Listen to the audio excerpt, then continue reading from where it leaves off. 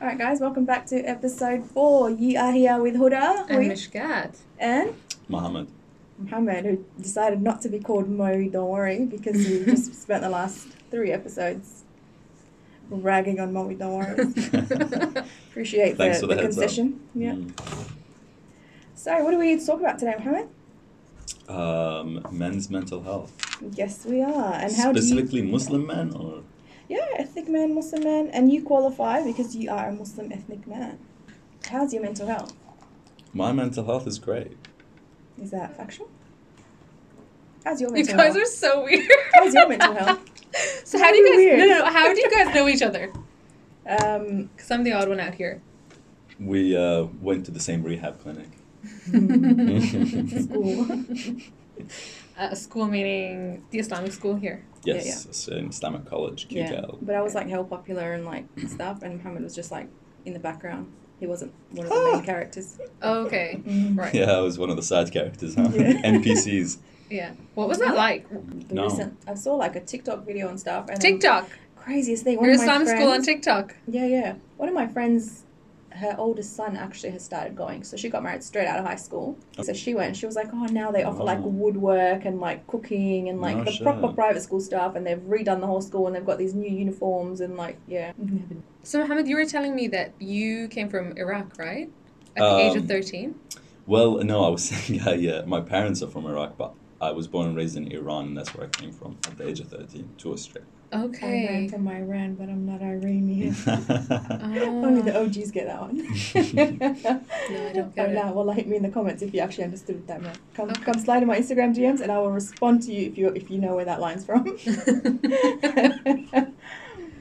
Okay, so you were born. In Tehran. In Tehran, yeah. Okay, you speak Farsi? My Farsi is really poor these days. I mean, Right. I still understand, because I don't practice, that's why. Right. Yeah. So you, like with your parents and stuff, you speak Arabic or Farsi? Oh, we speak Arabic at home, unless if my mom doesn't want my dad to understand, then she'll speak Farsi. Oh, so your dad doesn't speak Farsi? No, So he didn't live in Iran? he did. Okay. He just So why doesn't he speak Farsi? I honestly couldn't say. He taught at an Arabic school. He was a book editor for Arabic books, and he didn't speak Farsi well enough to. He didn't speak Farsi as well as my mom, Mm-hmm. and he just didn't learn it as well as my mom did. Fair enough. Yeah. But my mom was in Iran for a lot longer as well. She was there from a younger age as well. Okay. Cool. So what's your story? How did you come here? On a boat or a plane? You were a refugee? Yeah, sure. Yeah. Yeah. What age did you come here? I was born a refugee. 13. Relatable experience. You can't relate to. No. Okay, so you were 13 when you came, and then Yeah. you started school here? Yeah, I went to an Islamic college. Straight away? No, I went to a English as a second language school Mm-hmm. for like a year almost, Yeah. and then I went to an Islamic college. Okay. Yeah. So what like year did you start school? Year 9? 9, yeah. Oh, so you only joined us in year 9? Yeah. Okay. Yeah, I think my earliest memory of you is like probably year 10. Probably. I don't remember what it was. Yeah. My earliest memory of you is you walking around like you were an American gangster, like you had this real I could strut. so imagine that. I could Apparently, I so used to imagine walk like that. such a gangster when I was in high school. So what was that transition like then? Moving Tehran? from Iran to Australia. Well, to tell you the truth, I actually thought, fuck, we're leaving and it's going to be me and a whole bunch of whiteys. That's what I thought it was going to be like. Yeah. And then we moved here and it was Islamic college and it was like, oh, it's me and like every Muslim nation under the sun. Yeah. Yeah. I actually did like that. I guess growing up in Iran as an Arab, you're kind of told at home that you're Iraqi and that you don't really belong here, and you get these ideas in your head, and then you feel that way. You feel like I don't belong here, and one day I'll go to Iraq, and that's my homeland, and I'll belong there, and I'll be just like everybody else. And then we moved here, and the same story. You kind of think, oh yeah, one day I'll go to Iraq, and I'll find the place that I'm from, the place that I belong, the place that I Did you feel home. internalize any of that, or is that just the messaging that people are giving you? I can't tell you how I felt or what I thought to myself at like 9 or 13, but I remember even like in high school, like let's say 15, 16, I remember feeling like, you know, I've never belonged anywhere. I've never felt like I fit in. I've always felt apart. And I mean, in Iran, I mean, obviously, I don't know if you guys know, but Iran and Iraq had like a 7-8 year long war, and there's a lot of resentment between those two groups of people, Right. the Iranis and the Iraqis. So, being Arab, being an Iraqi in Iran is not ideal right after the war, maybe like a decade after the war.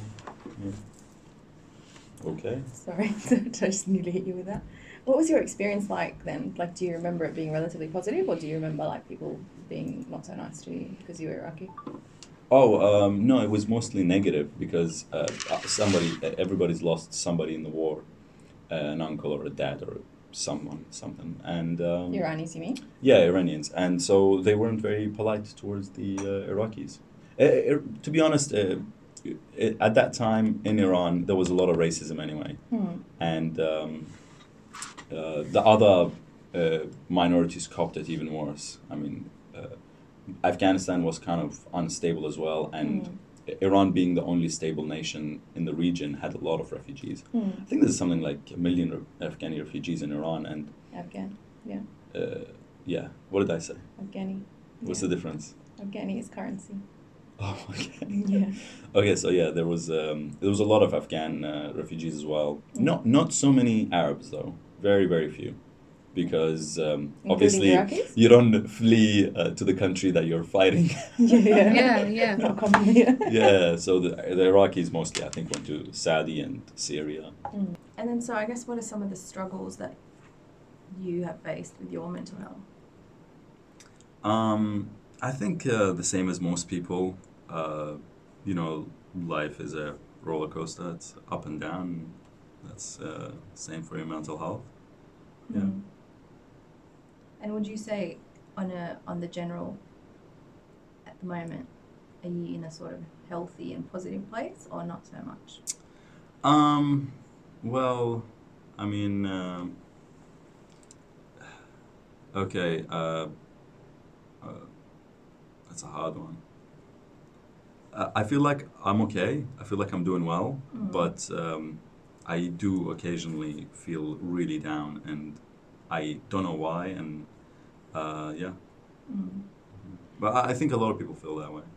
And when you say you don't know why, so you mean nothing? I don't have a specific reason or excuse to feel bad or not be happy or not be content. I mean, you know, when we're all children of migrants, right? Yeah. Right? Yeah.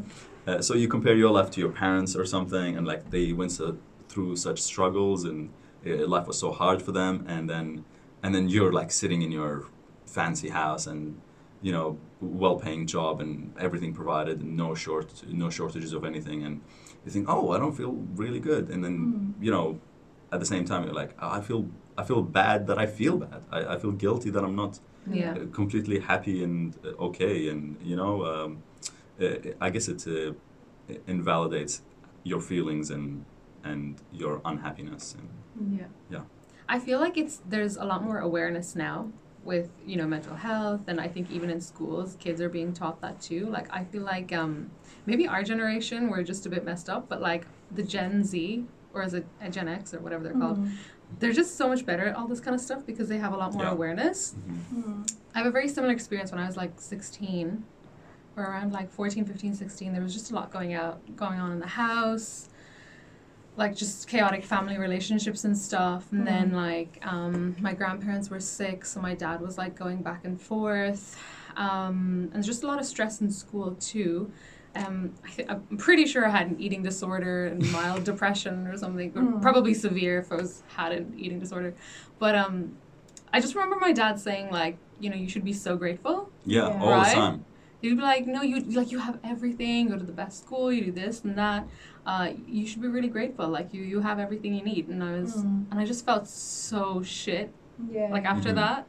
And then he got me, do you know that? At the time, there was this really famous book called Don't Be Sad by Ayad al-Qarni. No. Okay, well, it was really popular. Yeah, I think I know. Oh, what La you're talking about. Tahzan? La Tahzan, Yeah, it was that one. He got me that. And I was like, okay, great. Oh wow. Did it So help? they knew you were unhappy? I mean, he just thought I was like being an asshole, I suppose. Yeah, being a Yeah, being an ungrateful brat. Yeah. Yeah. And then like, that's how you feel a little and then bit I as wasn't well. eating as well, so he used to get really mad at. Do you remember overcoming all of this through some particular method, or is it just like? Well, at the time, like we didn't have a word for this, you know. Like I don't come from a medical background or like a psych background or anything like that, so I wouldn't have known to put a word on something like that, or that this is something that kind of a lot of people go through. Yeah. So how did you know that you were out of it? Is my question, I guess. How did you? Were you ever out of it? I think it took many, many years. Right. I don't think it just happened overnight. I think it took many, many years. I was in university, and then I think I met lots more people and made many more friends, had a community, felt a bit more sheltered and supported. Yeah. And I think the older you get, like you just have more life experiences, you get new perspectives. And I think that really helps too. Yeah. You know, interesting that you said that thing about having a word for it, because I feel like that's one thing that like this younger generation really benefits from, like TikTok and stuff. Because you look at it and like, oh, stupid people dancing or whatever, but like there's a lot of beneficial content on there, you know. And there's like young kids nowadays know things like, oh, you know, body shaming or depression or anxiety or whatever, and they have the vocabulary to actually discuss how they're feeling, you know. But even things like, you know, with predatory behavior and stuff from their friends or from adults and stuff. Because there's all this content out there teaching them, like, this is what's happening and it's not okay and these are the words to use for it. I feel like it really empowers them. Oh, 100%. Like, my brother, he's like 14, 15. Anytime my dad says any kind of, like, weird, toxic shit, he's just like, Dad, you can't speak to me that way. Like, this is not good for my mental health. And so he's just so good at, like, setting boundaries with them as well. And they're just like, they're so stunned. They're like, wait, what? You know, what does this mean? Mental health? But I feel like they're learning so much as well through them, but they're being like forced to face it. Whereas I don't think we ever could. Yeah. I still fall into that trap though. Absolutely, yeah. And it gives them like the power to talk back, whereas we never could. Like I remember I was at family dinner and someone was talking to my little cousin who was like 14 or something. And like they must have made some sort of comment about her body or whatever, or like, oh, you're gaining weight or whatever. She was like, stop body shaming me. And I was like, shit, the amount of times that I got told, oh, like, you know, you're this or you're that when I was a kid, if I had known the word body shaming, I would have had like an arsenal to like use, you know? Yeah, absolutely. Yeah. Fair enough. Okay. So I think what you guys are kind of mentioning is it goes a lot into self-esteem. And, you know, nowadays, you know, kids are kind of like really... I guess supported with their, you know, their self-worth and self-esteem, and you know, they're told that like, you know, no one should make you feel bad about your weight or your whatever. But with us, we didn't have any of this stuff. You know, it was you're a worthless kid because you're the youngest person in the family, you're the youngest person in the hierarchy, and how you feel doesn't matter. You just do as you're told. And that was the culture that we grew up in. And I think that's the culture that a lot of Muslim ethnics grow up in. Yeah. And there's, so like now there's almost a validation of all these concepts of like, oh, your thoughts, your emotions. Whereas for us, it was just like, those things don't exist. Shush. Yeah, there was no conversation regarding these things. Yeah. So like, so you obviously have some level of struggle with your mental health. You're saying sometimes you feel sad and stuff, right? And blah, blah, blah, or you feel down. Have you ever tried to like seek help? Yeah, once I told my doctor, and then he was like, oh, here's a like a number that you can organize an appointment and stuff. I did, and then I spoke to the lady for like 2 minutes, and then I was like, I'll have to reschedule, I'm busy, and then I never did call back. Is this a psychologist or psychiatrist? Wait, psychologist? I think maybe it was a mental health nurse, I think. Yeah. Oh, okay. Yeah. Right. So why did you speak to her for 2 minutes and then give up? Well, did you feel like she wouldn't understand, or just chickened out? I guess partly, yeah. I figured I'll just deal with it. I've always dealt with it myself, and I can just deal with it. Yeah. So what's the hurdle for you actually seeking professional help? Well, I don't think I will, because I'm dealing with it relatively well. But sorry, I'm going to keep interrupting you. Yeah, no, that's okay. The hurdles, I guess, for people in my position is,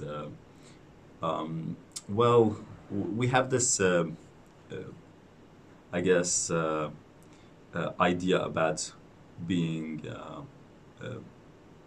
being a man and being an adult and being strong, not being weak. Yeah. Right. More not being weak than being strong. Okay. And even though like we're talking about all this stuff, mental health, and and it's all really really positive stuff, obviously, but you hear about somebody who's like looking for mental health assistance or something, and you just kind of think to yourself, oh, weak. Do you? Well, yes. And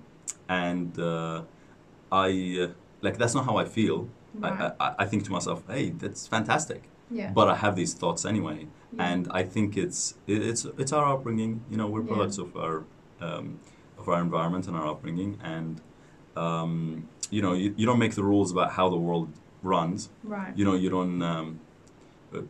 If I throw this bottle of water across the room, I'm not gonna think about the physics of how it's gonna fly around.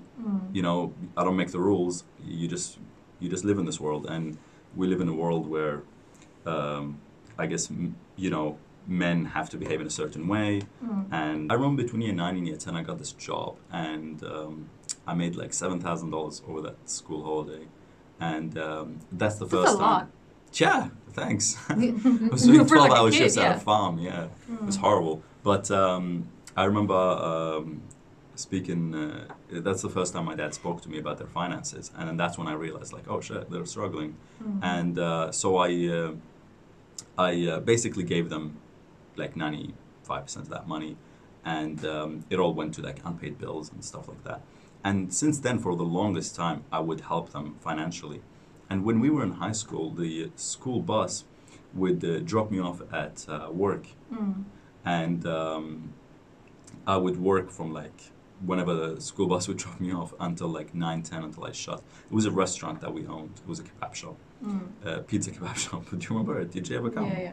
Yeah, so I ran that place when I was in high school, every day in the evening. Yeah, I would get home at like 10:30, 11, and then instead of going to sleep straight away, I would like sit up and play video games. I guess in hindsight, like that's the only time that I had time to myself, and so that's I guess me taking control of my life and doing stuff that I wanted to do. Oh yeah. Okay. So. Yeah, so there was no Okay, pressure so- on me to behave in a certain way from my parents. I mean, not specifically like asking me to do this or other, but I guess because I was quite busy with work and school anyway. I wasn't really doing well at school anyway. I was. Yeah. Yeah. Let me go back to what you were talking about just before Mishkat's question. So you said that there's a sort of pressure on men to not be weak, and Yeah. that's part of your hurdle for why you don't seek professional help. Mhm. Is that because you've sort of got some level of internal fear of other people judging you, or yourself judging you, or you judging yourself rather? To be honest, I'm not 100% sure. I haven't had this conversation, but probably both. I mean, like I said, I have those thoughts and I judge, but I never like verbalize those thoughts. I never like put anyone down for anything like that. I'm always supportive. If any of my friends ever say like, "Hey, I spoke to a therapist or something," oh, that's fantastic, good on you. But and like he might be on antidepressants or something, and I'll just be thinking to myself like, you gotta get off that shit. You can't stay on that. It's no way to live to just be on antidepressants for years on end.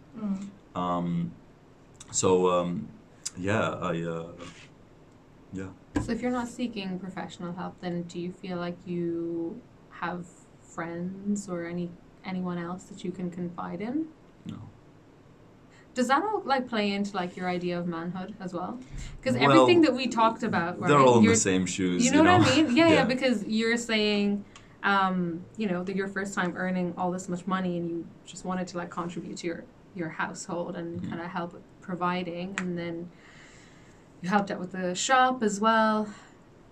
And then your parents didn't really put any restrictions on you, but maybe it's because you also lived up to their expectations of being a man as well. I don't know. Mm-hmm.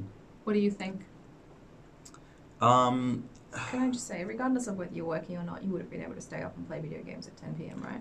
Very likely. Yeah. Yeah. So- For, I mean, yeah, as a boy in a Yeah. Muslim household, yeah, you get so much more freedom and so much more. Yeah. Like have any sort of like medium or space where you actually feel like you can talk about how you're feeling in your mental health and actually express all of that? Because you're saying you don't talk to your friends about it.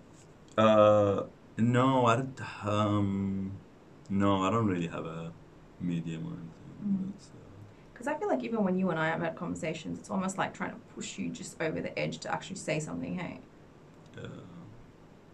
Okay, we don't need to go there. No, look, but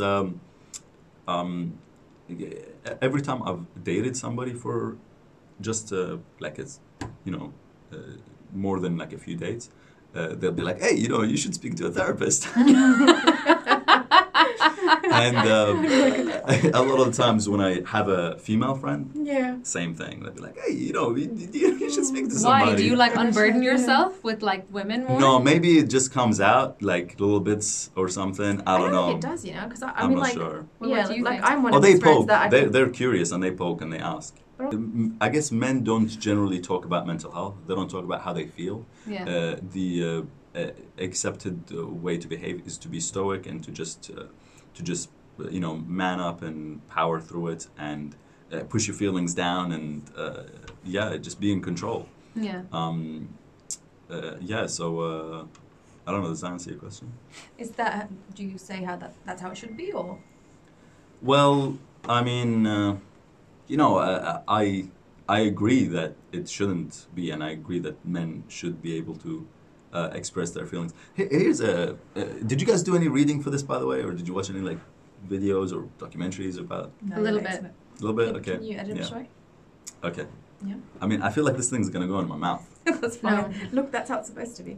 Okay. All Yeah. right. That's cool. So I was reading this book on suicide by Emil Durkheim. It's called On Suicide. Mm-hmm. And it was really interesting. I mean, I wasn't reading this because of I don't know, men's mental health or whatever, but men commit suicide like so much more often than women. It's like in Australia, like 3,300 people kill themselves, right? Okay. And 3,500 maybe. Okay, don't quote me on the statistics. But 2,800 were men. Yeah. And Yeah. so much fewer women kill themselves than men. And And men between like 25 to 40, hey? From what I remember. I mean, men of all ages commit suicide more commonly, but single men do more commonly. That's true. But Need a woman in your life. yes, actually, being married does reduce the rates of suicide. Yeah. It Yeah. does. Yeah, For men. but That's gonna make the no, darkest not joke necessarily. Okay. Sorry. No, that's all right. You guys almost lost my trail of thought. That's okay. I'll just, I guess I'll share those statistics. So you're reading the book on suicide? yeah, I was reading this book on suicide, and in one of the final chapters, it talks about suicide and marriage and relationships. And, it talks about all these countries and their rates of suicide, countries like Baden and Prussia and Saxony, and I'm like, where the fuck are all these places? Yeah. I mean, I know it's modern day Germany, but I had to look it up still. And then later on, he talks about the different regulations and different laws in those nations. And basically, like with countries where marriage is like it reduces suicide for men, in those countries, there are no divorces. Divorces are not allowed. They're not acceptable. They're not legal because this is statistics from the 1870s. Okay. Yeah, the book was written in 1897, so it's not modern, but it still gives you a pretty good indication. But with countries that did allow divorce, in those countries, marriage didn't really help men's suicide, but it helped women's. It reduced women's suicide, but it didn't. Because they it got increased. out of a marriage?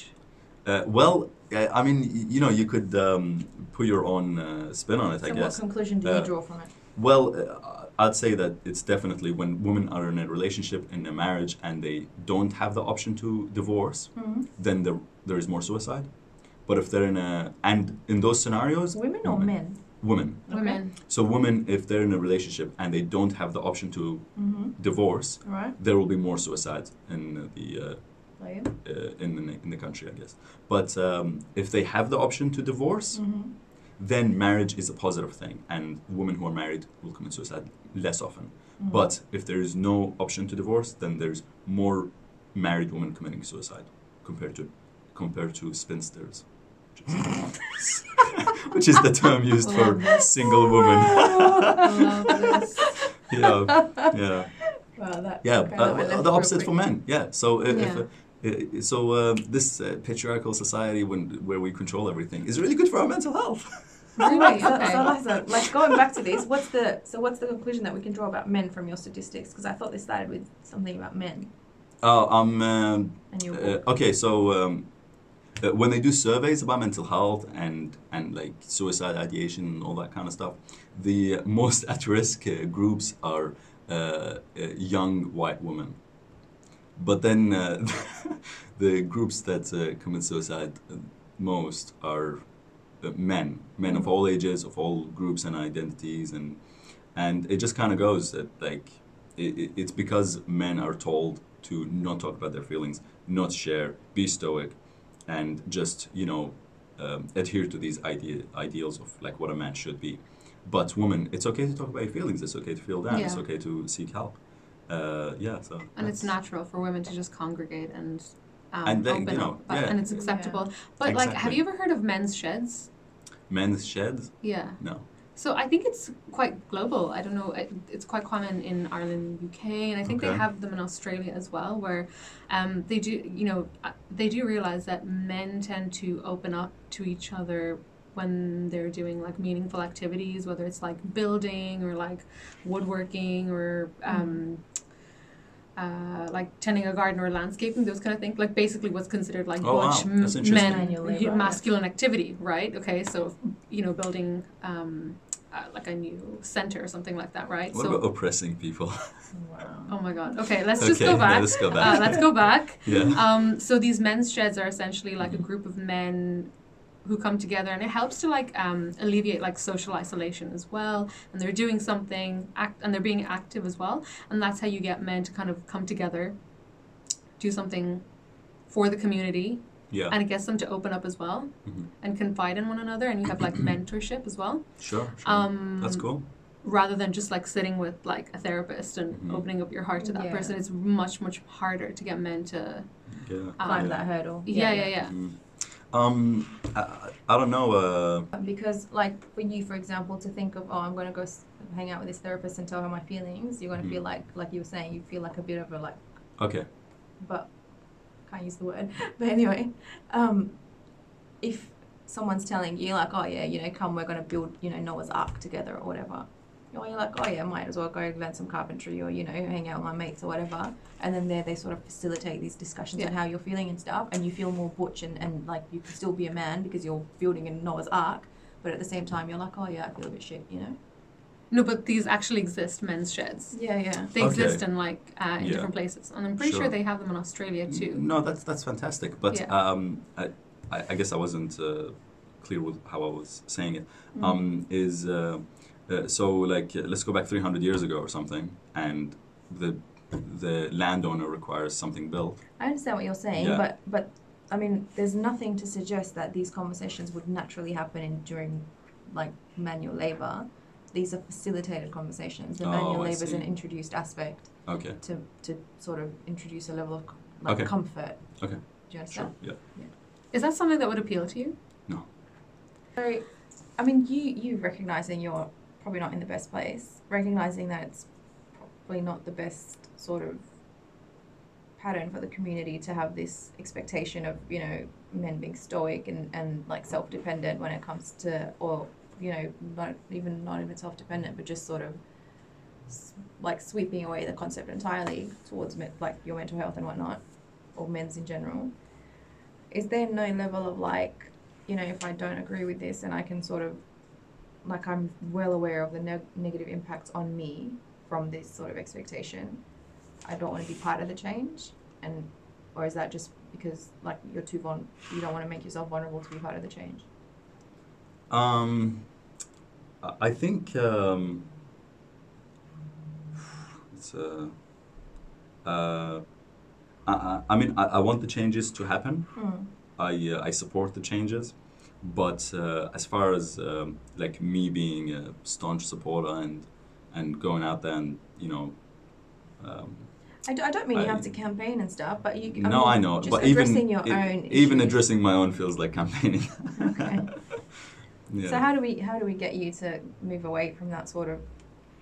Well, I don't think I approach? need to because my mental health is not terrible. So I'm yeah, doing I mean when I relatively say well. you, So. obviously I mean But you, but I men also in mean general. you as a Okay, representative. of men. I think conversations like this, we just need to talk about it more and make it okay to talk about men's mental health. But what constitutes like a real issue, though? Suicide. Really? If I kill myself, then I know. As in, if you had like suicidal thoughts, that's when you would Yeah. seek help. Yeah. But that's usually very late. That's too late at that point to seek help. And this is what I mean. Like you're aware of like, and I don't mean to single you out. I'm sure we all have our issues, sure. right? Yeah. And maybe some of this is just informed by my friendship with you or whatever. But I feel like you are in a place where you're aware of some level of like unhappiness in your life, and you're just sort of choosing to not see it. But it's like seeing a snowball rolling down. Who's happy all the time? Nobody's happy all the time. And like But my I mean, age group like is. I went through this period, right? Like this last 2 months, maybe. I was in such a weird place mentally, and I was talking to all my friends about it and like texting them and stuff. Like even you, I think I was talking to you about it. Mentioned it. But I was just like, I have no idea what's going on, and out of nowhere, and for absolutely no reason, I've gone from being completely satisfied with my life to waking up being like, what's the point of all this? Like literally, Yeah. But like just that process of communicating and talking to people and stuff. Well, that's probably like within like a month, I was like, something happened, and I was out of it, Yeah, no, and that's I feel great. like I have new goals and a new perspective and something else to look forward to, and made some changes in my life and stuff. But I feel like if I didn't have all these people to process with by speaking to, I wouldn't have been able to get there. No, I was in the same place a couple of months ago as well. Like, I think my anxiety was just on the rise for multiple reasons, but I think it was also like career related, and also what's my next move. I'm here in a foreign country by myself, and like I just couldn't deal with it. And I did seek help as well, and I did go to a therapist, but I talked to all my friends about it as well. But at some point you just feel like I can't burden them at this point, because they have offered their suggestions, and now it's my responsibility to do something about it and take control of it. And I think that did give me a new perspective. Don't be weak. That's the same thought pattern, right? Yeah. But see, like I didn't feel like that. I didn't care. Like I mean, I know my friends will listen to me. Yeah. Like I do have supportive friends, so that also helped me. But I think at some point you do need to like unburden them, like family and friends, and get a new perspective from someone else. I guess how does this? It's like, so when you're in a place of bad mental health, how does it manifest itself in your sort of day to day? Like, how do you find yourself behaving or reacting or? You know what? I don't think I behave differently. I think outwardly no one would be like, hey, he's not the same. I think, yeah. Oh, actually, no, that's not entirely true. Okay, so, I was dating this girl for a few months, and she said something that was kind of funny. She was like, I feel like there's three Mo's. One is like this jolly Mo where he's like always laughing and making jokes and stuff, and there's this other Mo which is like he's all about science and history and statistics or some shit, and then the third Mo is this depressed Mo, and he only comes out occasionally. So surprise, surprise, people have levels. So I guess there is just like anybody else, there is a part of you that's not always satisfied and always happy. So, but how does that manifest itself? So how could she sort of recognize the depressed Mo? I'm not entirely sure. You didn't ask her? I didn't ask her. Okay. How did you react to that? I laughed. Just like you are now? Cool. Yeah. Would you say that's your coping mechanism? Yeah. Well, laughter is the best medicine. But no, like if I feel like I'm not really happy, like if I feel it, I'll just know to exercise more and to Um, yeah, just exercise more. And how will that Exercise help a lot. you? Well, you become happy when you exercise. So you literally try to chemically hack your brain by releasing more endorphins. Yeah, Mm. it's so good. And you should do you- exercise. So do you sort of see any underlying reasons, or do you ever sort of sit there and try to figure out like what is getting to me? Like what is making me feel this way in a sort of holistic emotional sense that you can address maybe by not working out? Yeah. So I try and think about it occasionally to myself, and it's all the usual, I guess, suspects. Just my age group is the has the highest risk of suicide. Underachievers, which I kind of identify as an underachiever, and just the age group as well, and being single.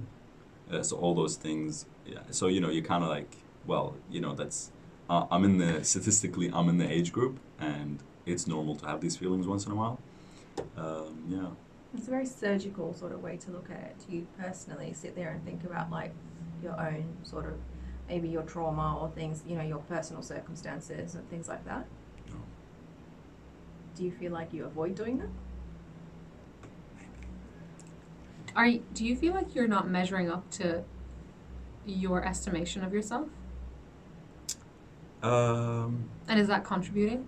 Not really. No. But you just said you felt Why do like you feel you're like an you're underachiever then? underachiever, yeah.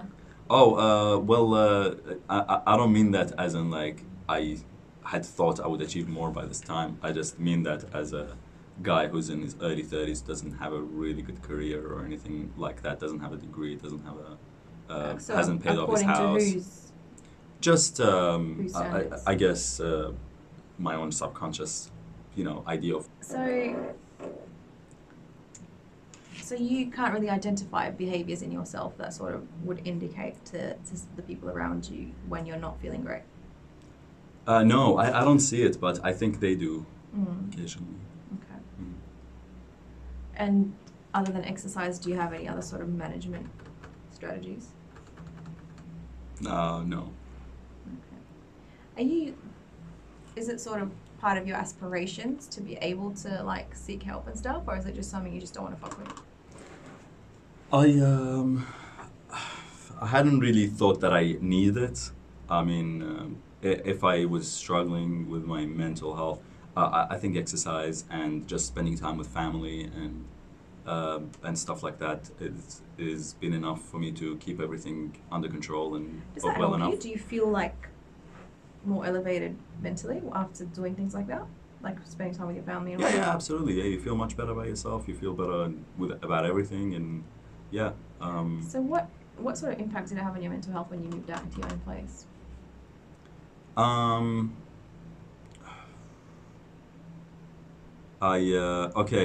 a very out of touch person. Like I'm out of touch with my own feelings and with my own mental health.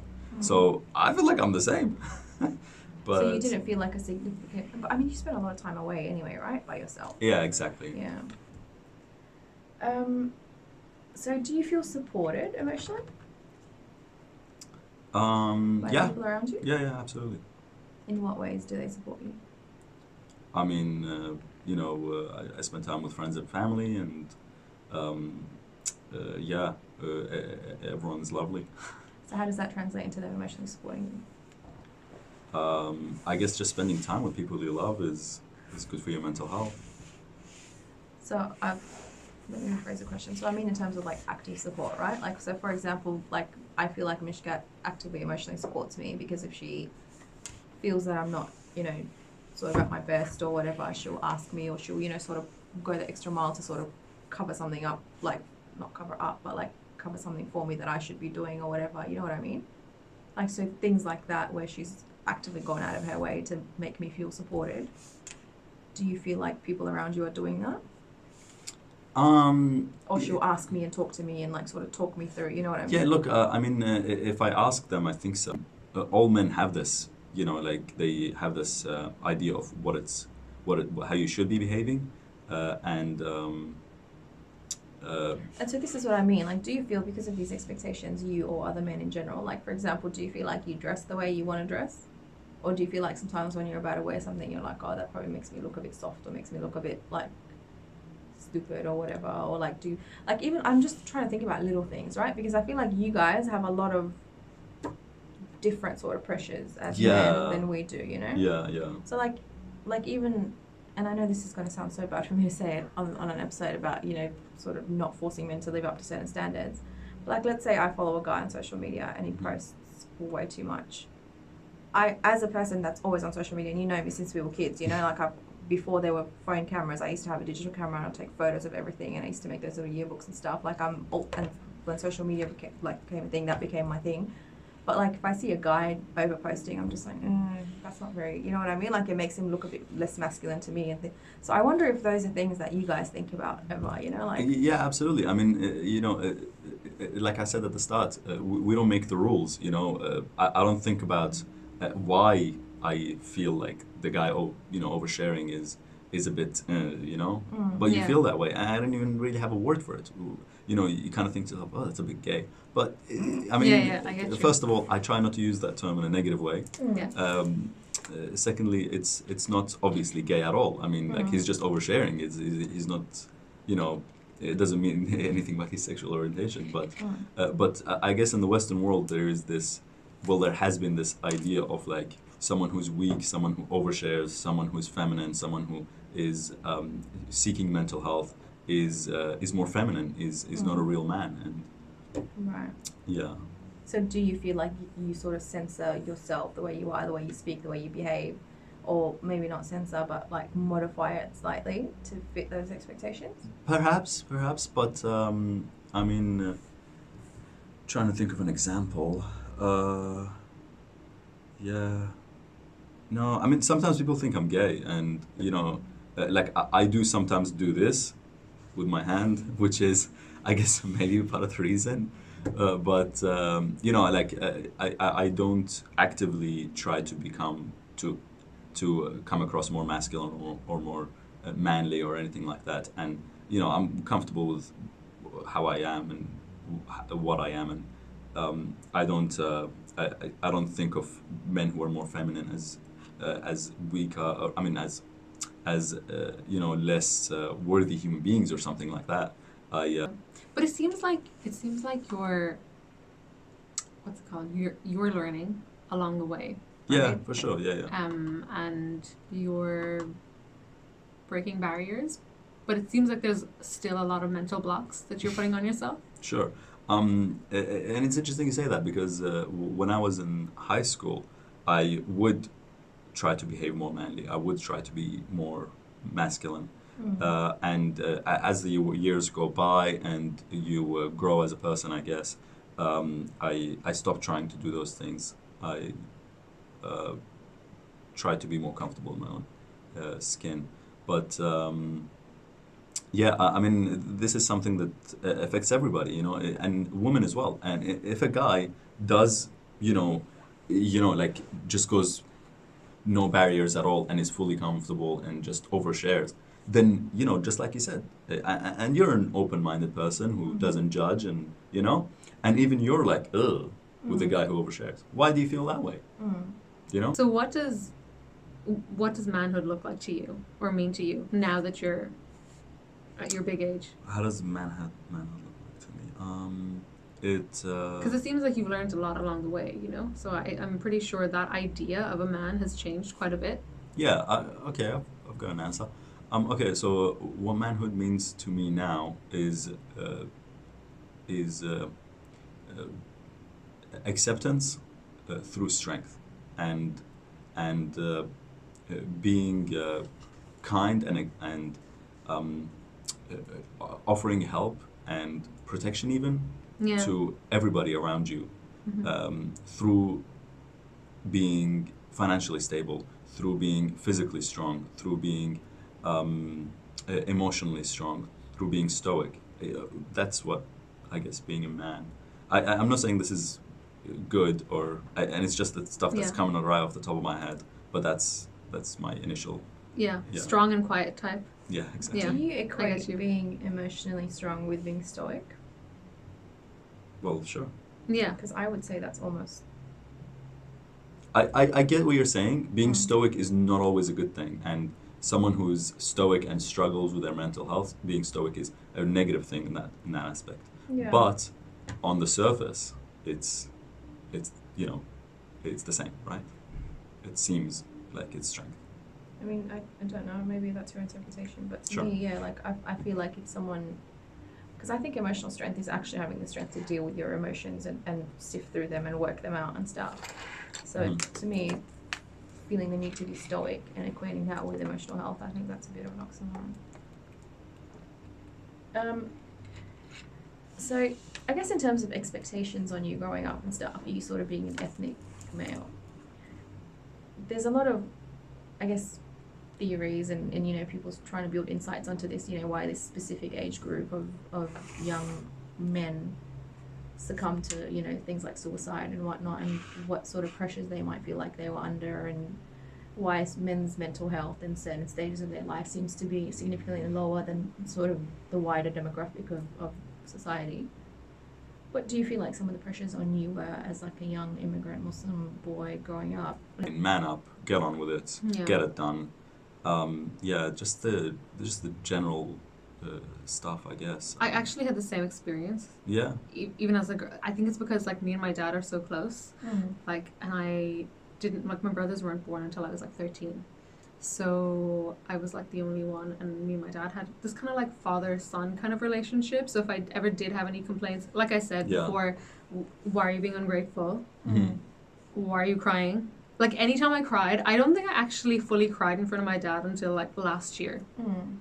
Wow. Okay. Yeah, and he was like really shook, like because I'd never been so vulnerable with him like that.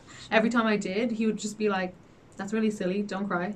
Yeah. You know, and I would just stop, and So I completely understand that. The whole stoicism thing and showing strength to people, because being vulnerable with family members, it's so kind of awkward it's harnish. as well. Yeah, it's awkward because they don't know what to do with it, and I think all the men in your family don't know how to deal with it either, and they think something's going on with you. Yeah. Which at that point is a cry for help as well. Yeah. It's interesting. I don't know, because I mean, like, I wouldn't say in my experience that's limited to just the men in my family. I think everyone in my family generally, like, I think it's a lot harder to be vulnerable with the people very close to you or your family than it is with strangers or your friends or whatever. Absolutely. Because, Agree. And also because their reaction can impact you a lot worse. You know what I mean? Yeah, absolutely. Like if they react in a sort of way that feels offensive or feels like they're not listening, or, you know, it feels like they're dismissing whatever you're vulnerable about, it's very much more hurtful than the next person doing it. But I meant more in terms of like practical sort of pressures on you, not necessarily pressures on your mental health or that you link to your mental health, but just on your life in general.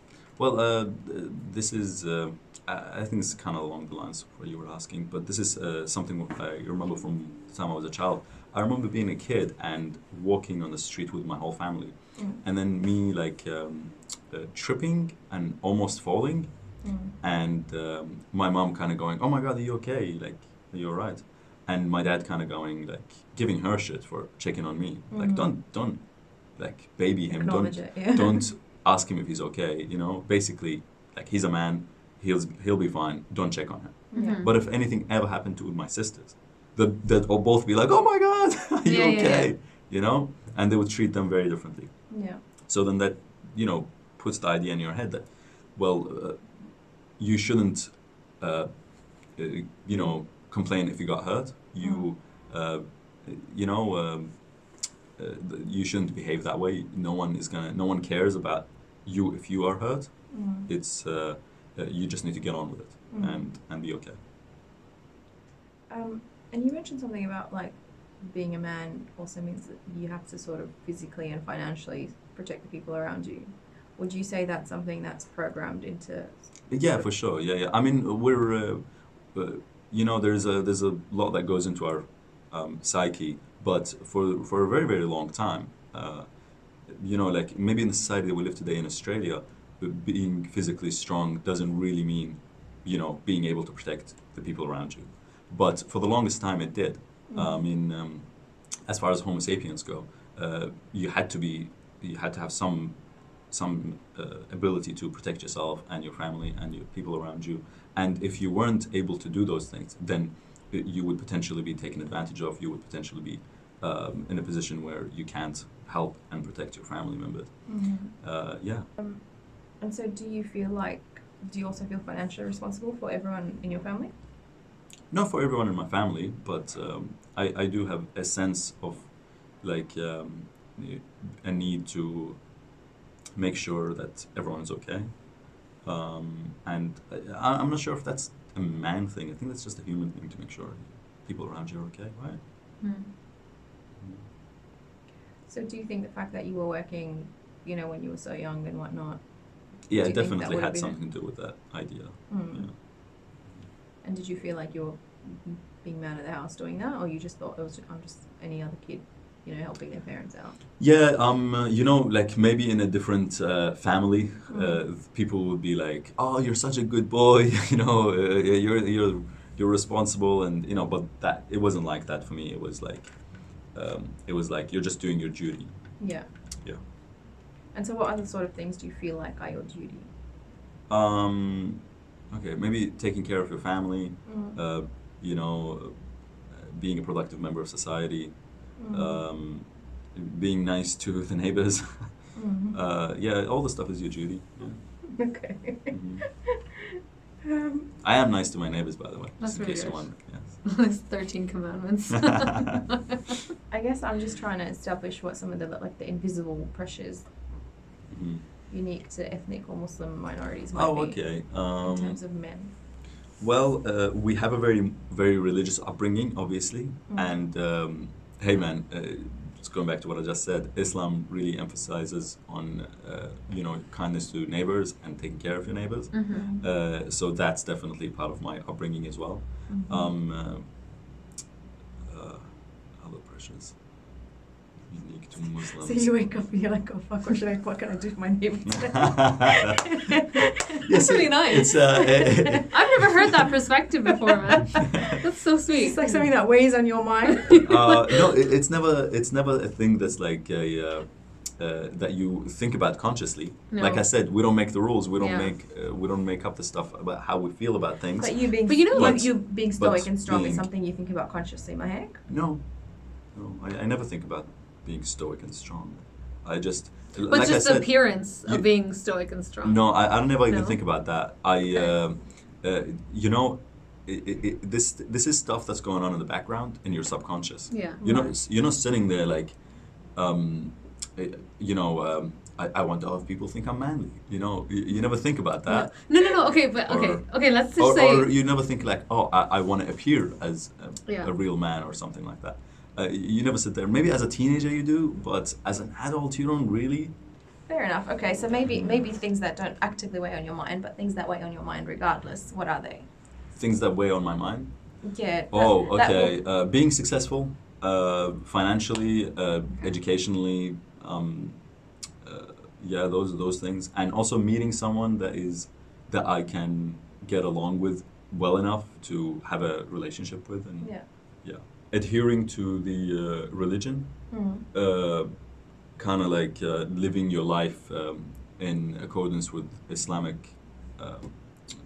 accepted Islamic behaviors.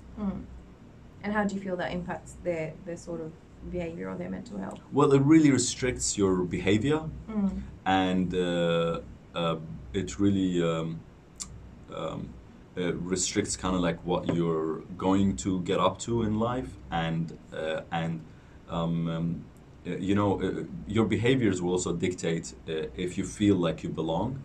I feel like in Australia, people don't segregate as based on skin color or how you look as much, but they do on behavior a lot more. Sure. So somebody who's like super religious and Muslim and doesn't behave the same as others, they'd be like, okay, he would feel more segregated. Yeah. And others who are kind of like more I guess integrated, liberal or whatever, will feel more part of the crowd. Part of the crowd, sure. What does that mean? Does that mean like, I don't know, going to the pub or something like that? Sure, yeah. Okay. I mean, Australians love going to the pub, and but it's all kinds of stuff. You know, it's just Muslim behavior and non-Muslim behavior. You know, yeah. I mean, the reality is the majority of Muslim boys, if they want to live whatever lifestyle, They can. they don't let their religion stop them. Do you know what I mean? Yeah. But they might be doing that stuff with a sort of guilt in the back of their heads, or Yeah, some yeah, sort of yeah. understanding that this is not the way they're going to be living forever. So is that what you're saying would impact their mental health? Yeah, so I think even for men who aren't religious, they still feel that guilt. Right. Even for people who are like agnostic, they would still feel that guilt because it's programmed into them. If they come from a Muslim background? If they come from a Muslim background, if they're behaving in a non-Islamic way. Right. So it does affect them. Yeah, absolutely. Yeah. And that kind of leads to the to perhaps the the inclination to drug abuse and that kind of stuff, because instead of facing your mental health and talking about it, you're just feeling guilty, but you want to live this lifestyle that you like, but you feel guilty because you feel like you should be living a different lifestyle, like more similar to your dad or to your good cousin who everybody approves of, that you're constantly being compared to. And so there's this disparity with your identity and who you are and who you feel like you are, because you're kind of maybe living a life that you don't approve of even. Yeah, I'll share something else from that book. Would you guys like to? Yeah. Okay. Tell us about the book from 1897. 1897. So Emil Durkheim came from a line of something like 6 or 7 rabbis. So he came from a very. This is the author. So he was a Jewish guy, and he was obviously had a very religious upbringing. Yeah. But he was also a really smart kid, so he got sent to the best schools, and I guess he got introduced to a different world, and he became a scientist eventually, and is one of the first sociologists in Europe, and he kind of saw. Well, he didn't see it so much, but around that time in France, that's where he was born and raised, is when capitalism was being born, and this is when capitalism took root, and was the first democratic nation. It took a long time to get there, but this is the birthplace of these ideas and like the rights of man and all this stuff, right?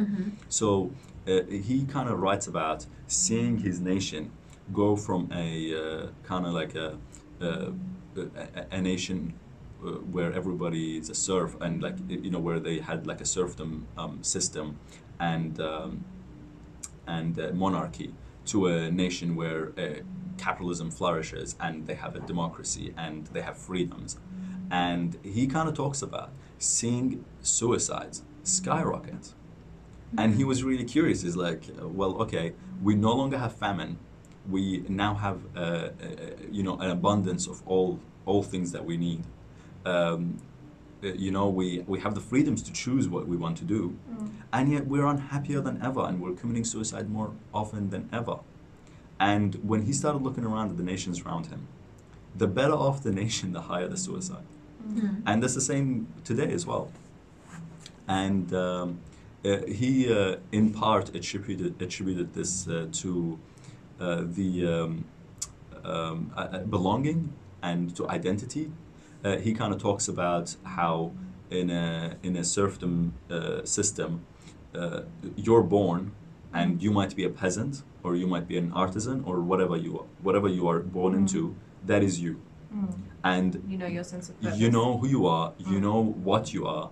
Your father or your mother or your uncle or somebody is gonna teach you that trade, and that is going to be your main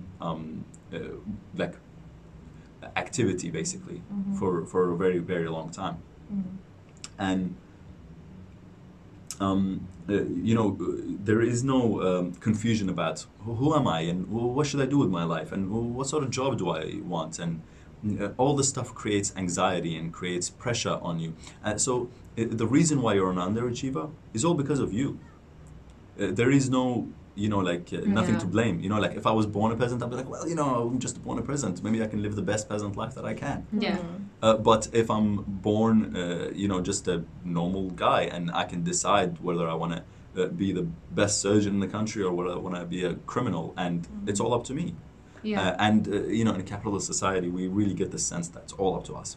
It's not really all up to us. No. But we get this, we this is kind of like shoved down our throats on, it's all up to you, and, this creates, creates a lot of pressure on an individual to, succeed, I suppose.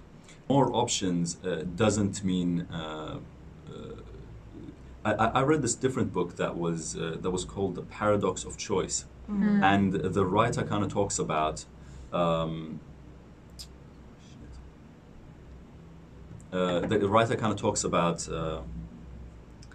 having more choices. I'm just paraphrasing here. Yeah. But having more choices doesn't always mean more happiness. No. But we're told this, again, in a capitalist society. Like, more options are great, Yeah. but it's not really. Having too many options actually is not a good thing. And people will, more often than not, end up making the wrong decisions and not,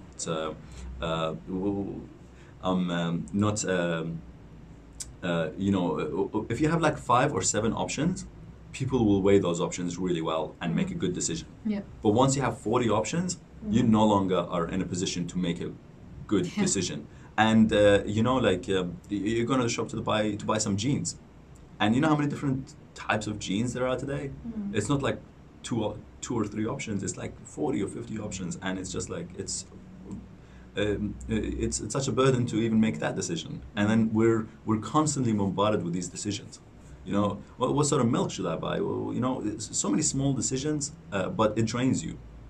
And you're left with you're basically like a shell, and you're just kind of going about your day to day. And also another thing that leads to higher depression and anxiety and stuff is we're not really interconnected in today's world.